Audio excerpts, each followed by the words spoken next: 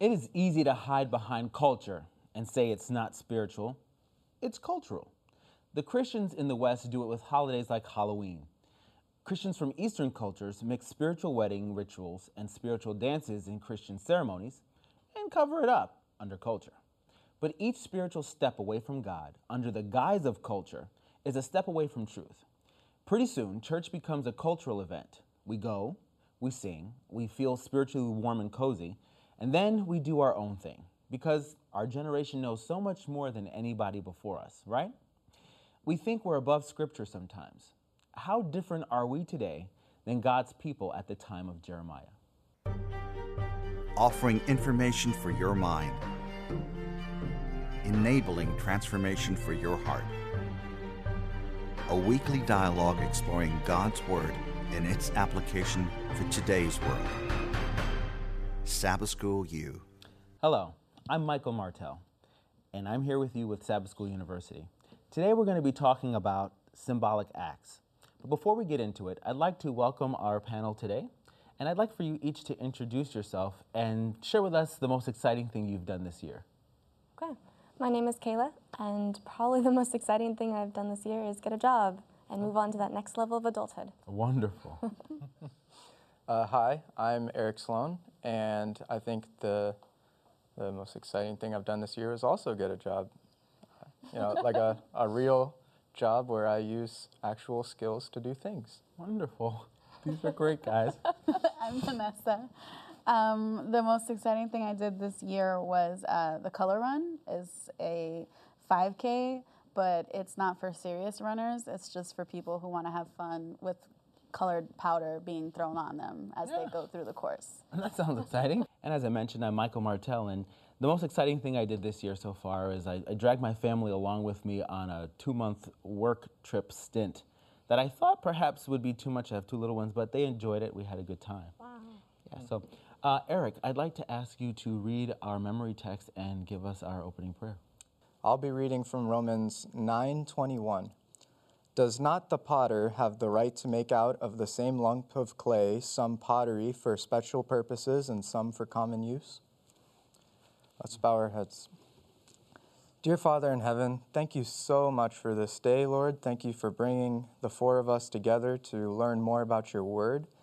And please preside over this conversation. Help us to find the truth, find what you want us to see in the message. In your name we pray, amen. Amen. Amen. Okay, symbols. As we're talking about symbols, we're going to start kind of opening up the topic and seeing how symbols kind of manifest themselves through the lesson and what we know they represent today in society, all right? So in the context of the lesson, we're talking about Jeremiah here and the symbolism that is present in and throughout his story. And I think the first thing we should do is probably identify what symbols we find in the study of Jeremiah and why is it important thousands of years later. So what symbols do you find in the study and why is it important now? Do you mean the whole book of Jeremiah? Because there's well, so primarily many. in the lesson that we studied. Okay. Well, you have the snake. So they're in the desert. The people of Israel, they start to grumble and complain against God and against Moses. And God sends venomous snakes, and a lot of them die. And some of them are bitten, and they don't die. And he says, look, make a bronze snake, which I don't know how long would it have taken to even make that. And if you look at it, you will live, right? So the symbolism there, of course, Jesus being lifted up on the cross, the key active catalyst, for lack of a better word, being faith, being this is what God said, and I will do what he said because I believe what he said will happen is true. Mm-hmm. And all throughout the scripture, we're finding symbols like this, and it's quite interesting that symbolism is used in that way, kind of just to help us connect to the message that's being shared. And then later in Jeremiah, we're seeing the symbol of the potter and clay. Tell us a little bit about what you connected with in those symbolic representations. Well, the potter and the clay, If you've ever watched a potter making a pot or a vase or whatever, a lot of times he's not happy with the product and he just smashes it back down and starts all over again. Which is a lot like what God does with us when he allows certain occurrences to happen in our lives. It brings us back down to nothing and helps us to grow back up again in the way that he sees in his mind that we should be. So that's kind of how I see the potter. And I like that. And I also, I've seen some reference to pottery and potters and clay. And, while that clay is still pliable, if halfway in it's not working or something changes, they can recreate, reshape. But then the question is, once the product is finished and it's not necessarily what the purpose of it was to fulfill, or if it breaks, how is it restored? Is there an opportunity for a potter to go back and say, hey, can we add clay to this? Can we remold this? Can we reshape this? Can it be fixed? You can't just take it anywhere to fix it. Well, I took ceramics for an entire semester while I was doing my bachelor's, and I learned a lot about that. Like, the analogy was always with me as a child. I had a book, actually, a Christian book about the story. But when you have a lump of clay, it's heavy. You have to make sure it's wet enough. You have to throw it on the wheel in a certain way. And even just throwing it on the wheel, it has to be centered as the wheel turns, like the balance and the centering and all of that. And then I would literally have to lean my whole body over and put all the strength of my entire body into molding it at those stages. Wow. And then if I did that properly, then it would take the shape that I wanted it to take. So for us as human beings, I think the struggle we have is that we have no say. Clay does not have a mouth. And so if I decided this is going to be a vase this tall and this wide, but then halfway through the process something happened, the plan changes. It's still my plan as the potter. And I don't think we're at the point yet where you can say, I would like a mold of a dinosaur, and as I work it, it will just become a dinosaur because that's what I bought.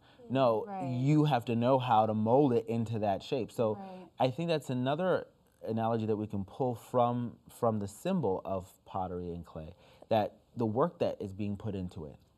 There is an investment into creating this in this. And I feel like we don't understand how much effort God goes to on our behalf.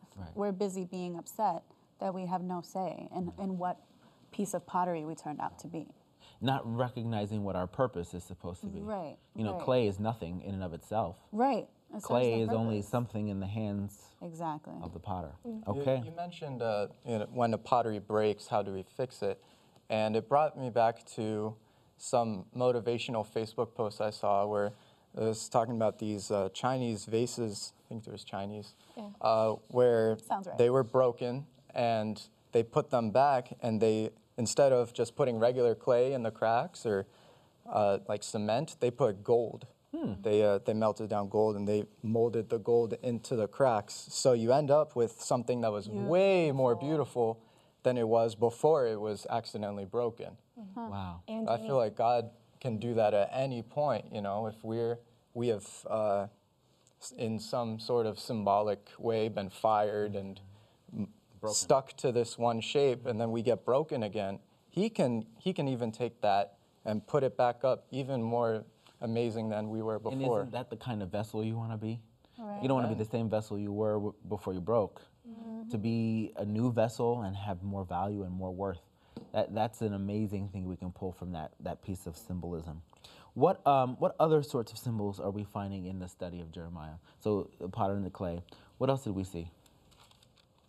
We saw the example of the wine sack. Okay. Yeah. We saw the example of the linen belt. These are all symbolic symbols that Christ is using with Jeremiah to help him show the relevance of what's about to occur to the people of Judah, right? How does that speak to you? I think the interesting part of each one of those examples is that they were common items. They were things that they saw in their everyday. It wasn't, an example from a far-off land or an example of something only the elite used. Like, they knew what a linen belt was. They knew what a wine sack was. They knew what pottery was because they worked with it. So it was very tangible, and it was something they could imagine. It was very relevant, and that's the point of symbolism. But that shows how well God used it working with Jeremiah. I think it's interesting as well how these symbols kind of transcend culture and time a bit, because maybe not with the linen cloth and a wine sack, but again, going back to the potter and the clay, I'm pretty sure all cultures at some point at least have worked with clay, have worked with pottery. And I mean, even in today's, modern society, you took a pottery class. The pottery is still around today, and God, he knew that it would be that way, so he gave us a symbol that would be able to be used forever. Throughout time. Yeah. And the message that he was wanting to share through that symbol is just as relevant as it was back then. So we have a symbol that's just as relevant, and we have the message that's just as relevant. Because however thousands of many years later, there's God and there's humans. There's some things that just don't expire. When if you can find Jeremiah 18 verses and read verses 1 through 10. Jeremiah 18. Sure. Jeremiah 18, verses 1 through 10. The word which came to Jeremiah from the Lord, saying, Arise and go down to the potter's house, and there I will cause you to hear my words. Then I went down to the potter's house, and there he was, making something at the wheel. And the vessel that he made of clay was marred in the hand of the potter. So he made it again into another vessel, as it seemed good to the potter to make. Then the word of the Lord came to me, saying, O house of Israel, can I not do with you as this potter? Says the Lord. Look, as the clay is in the potter's hand, so are you in my hand, O house of Israel. When we think about what that's telling us, you kind of almost get an image in your head, right? The clay, speaking to the potter and saying, make me this way, shape me that way. That doesn't happen. And we talked about this, the effort that is being put into creating this piece, this vessel. And, I think what Jesus is trying to say here is that we can't confuse the role of the clay and the potter. At some point, we've gotten it twisted. We've gotten it turned upside down, or seeing it backwards. You can't tell the creator how to create the creation. Right. The creation can't tell the creator how to create itself. Because he says there, as if they don't already know. Right. He says, just as the clay is in the potter's hand, so you are in my hand. Like, he's having to inform them, you're in my hand. Right. Like, that's just how it is. This is the relationship of us. Right. This is a dynamic. And what the part that I think can sometimes be a pressing issue for individuals when we use the analogy or the symbolism of potter and clay is, well, do I even have a choice? Do I get to make my decisions if you get to mold me? But I think that's a question you ask when you don't know your relationship 100% to what your purpose is in life. And if you're thinking your purpose in life is to somehow fulfill something of or within yourself, then that's going to come with a different set of consequences. But if we're understanding greatness to be our destiny when we are aligned with what Christ has in store for us, then we are willingly giving ourselves over to who and what he'd like us to be. And so we can't miss that point. And sometimes I think we find ourselves in that rut. What do you do when you find yourself in that rut? How do you get yourself out of it? Or how do you start to bring yourself to terms with the fact that you have a potter? Well, I always remember from the very beginning, God gave us a choice. He gave Adam and Eve a choice. He said, you can eat from the tree of life and you'll live forever, or you can eat of the tree of knowledge, of the knowledge of good and evil, and you will die, because you know evil. So from the very beginning, God gave everybody the choice. Do you want to follow me or not? He is a loving God, and in that way, he lets us choose not to accept him. But he won't mold someone. He won't do that to break them down and put them back up if they do not want to. And he's not the kind of God that's going to turn you into a God-fearing robot that will do whatever he wants you to do. Like, he wants us to make the decision. And once we've made the decision, he'll go and he'll start working on us. And that gives me, like, solace in that point. Like, whenever I'm going through something that, you know, if my relationship with God wasn't in a good place, or if I was, like, really trying to reject what God was telling me, that he wouldn't be trying to mold me. Right. So that's kind of where my mind goes during those times. I've learned to submit just out of age and experience, out of every time that I didn't submit and where that got me. Right. And I have had to learn the discipline of trusting God more than I trust myself, because if I'm choosing what kind of vase I'm going to turn out to be to keep with the symbolism, then I'm trusting myself more than God. And choosing to have a relationship with him and study his word and pray and be involved in my local church, that relationship, the context of that helps me to know this is awful right now, but it's part of the process of me becoming what God wants me to be, which is the best possible thing I could be. Okay. Yeah. Our next question is, how did the culture influence God's people? And how does this concern us today? So we talked about God using a relevant symbol in their culture, which was, you know, pottery and the linen belt and the wine sack. How did the culture influence God's people? You know, in previous lessons, we've talked about there being a need to return back to the law, to review the law, to recalibrate, to revive and restore the status that they should have had. However, the moment that leader is taken out of the picture, they kind of fall back. What was causing that digression to occur? I think it had something to do with the culture. Right. And so this is asking, how did the culture influence God's people? Well, it wasn't just their culture, it was the culture surrounding them. Okay. They were very susceptible to the outside forces Very good. and wanting to fit in, wanting to seem more like the nations near them that maybe they thought had, I don't know, a better status of living or they liked their camels better, something like that, where they found something that was more desirable in their eyes than what they currently had. And also, I think living a Christian lifestyle, you don't always identify success the way others identify success, because we're called to be selfless. We're not here to fulfill our own purpose and desire. So what we find success to be may not look like what others are calling success.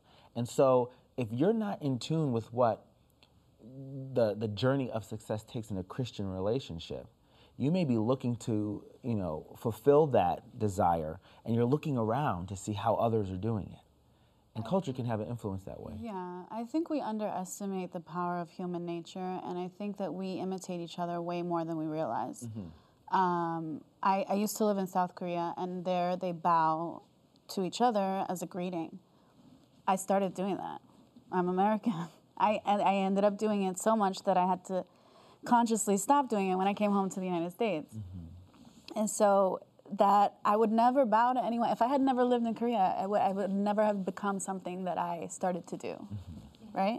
So I think that it's easy to read their deterioration and feel like it was something that just happened, where I think it's just literally day after day, year after year, saturation of the culture, erosion of their identity. And once you assimilate so much, like sometimes I'll be walking around Seoul and feel like I was in New York because I just got so used to it. So it's like almost they at one point, you get to the point where you forget that you're in Egypt and that you don't realize, you can't distinguish Egypt from Israel or Korea from America in your head. So I think that's how the culture influenced, and that should concern us as well, because our cultures are diametrically opposed. The Christian mindset and the worldly mindset, the worldly culture and the Christian culture, the kingdom culture. Absolutely. Yeah. I see this in the way that they worshipped as well. Okay. They were always falling back to Baal, to idols, and especially Baal. And Baal is a word that means Lord in the earlier Hebrew tongue. So, in essence, my guess and a lot of scholars believe that they thought that they were still worshiping the same God by worshiping Baal. Because it's Lord. We call the Lord. But, fundamentally, the worship of Baal was evil. It was purely evil. You would sacrifice your children, commit terrible sexual acts to each other, all sorts of disgusting things. But since they were so into that culture, they were so immersed in that, the line started to blur between their Lord and our Lord. There's a loaded term that we can use to identify this, which is synchronism, and that's basically the concept of taking a pagan ritual and moving it into a religious ritual once you started to shift from one belief system into the other. And so you start to mesh these two beliefs together, not realizing that you've brought in a pagan belief system into your religious belief system. And that happens to a lot of us today, especially in this society, as we become more integrated and more global and connected. Yeah. We start to learn new faiths. We start to learn new cultures, and that sometimes has an influence on what we do individually. And so the question is, why is this important in the Christian church today? Can we identify some things that may have pagan roots? I'm sure any religious structure could at some point. But I think there are even smaller representations of how that happens in the church today.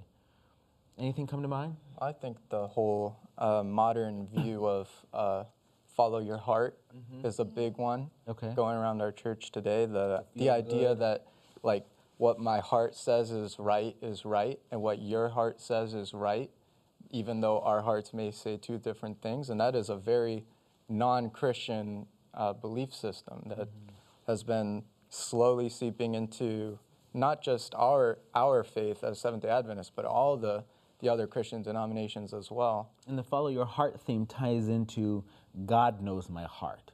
So sometimes we can do something we know isn't correct, but because we did it with the right mindset, we kind of think we're still okay because God knows what I meant. And while none of us can judge one another, you're absolutely correct. God does know your heart. But I think you still are responsible for being aware of what it is that you allow to influence your beliefs and your daily habitual decisions. And so I think when we talk about how culture influences the Christian church today, we have to start paying attention to some symbols that we see. Well, for me, I feel that technology strengthened, we were a consumer in society back in the 40s and 50s, but technology and the internet and social media has made marketing and branding stronger than ever before. We have these statistics of how many images we see per day today in 2015 versus what we were exposed to back in the 50s. And so a good marketing strategy, a strong brand tells you what to think. You know what I mean? And then so brands are trying to associate themselves with qualities of life. So for example, when you see the Coke campaigns, Coca-Cola, it's happiness. Coca-Cola equals happiness. And so it's a symbol for happiness. Right. And so the culture of our consumeristic society and our materialistic society influences even us in the church because, yes, we go to church and, yes, we read the Bible, but we're human beings. We choose where we're going to buy, where we shop for clothes. We choose what we're going to eat. We choose, and all of it is just pulling us in one direction or another. And the point of the company is to sell you something, not to help you morally. So we have to be careful what we assimilate into our lives. The ideas behind a lot of what's promoted in our culture are morally wrong. And I want to ask, as we're bringing this towards a close, Is it possible that we come to a point in our relationship with God that things cannot be fixed anymore?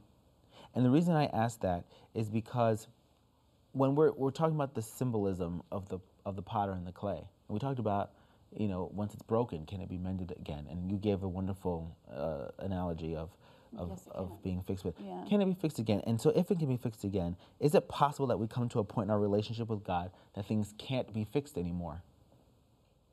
Well, we go back to the Bible. The only thing that we can do that cannot be forgiven is rejecting the Holy Spirit, which is essentially you just not asking for forgiveness. Mm-hmm.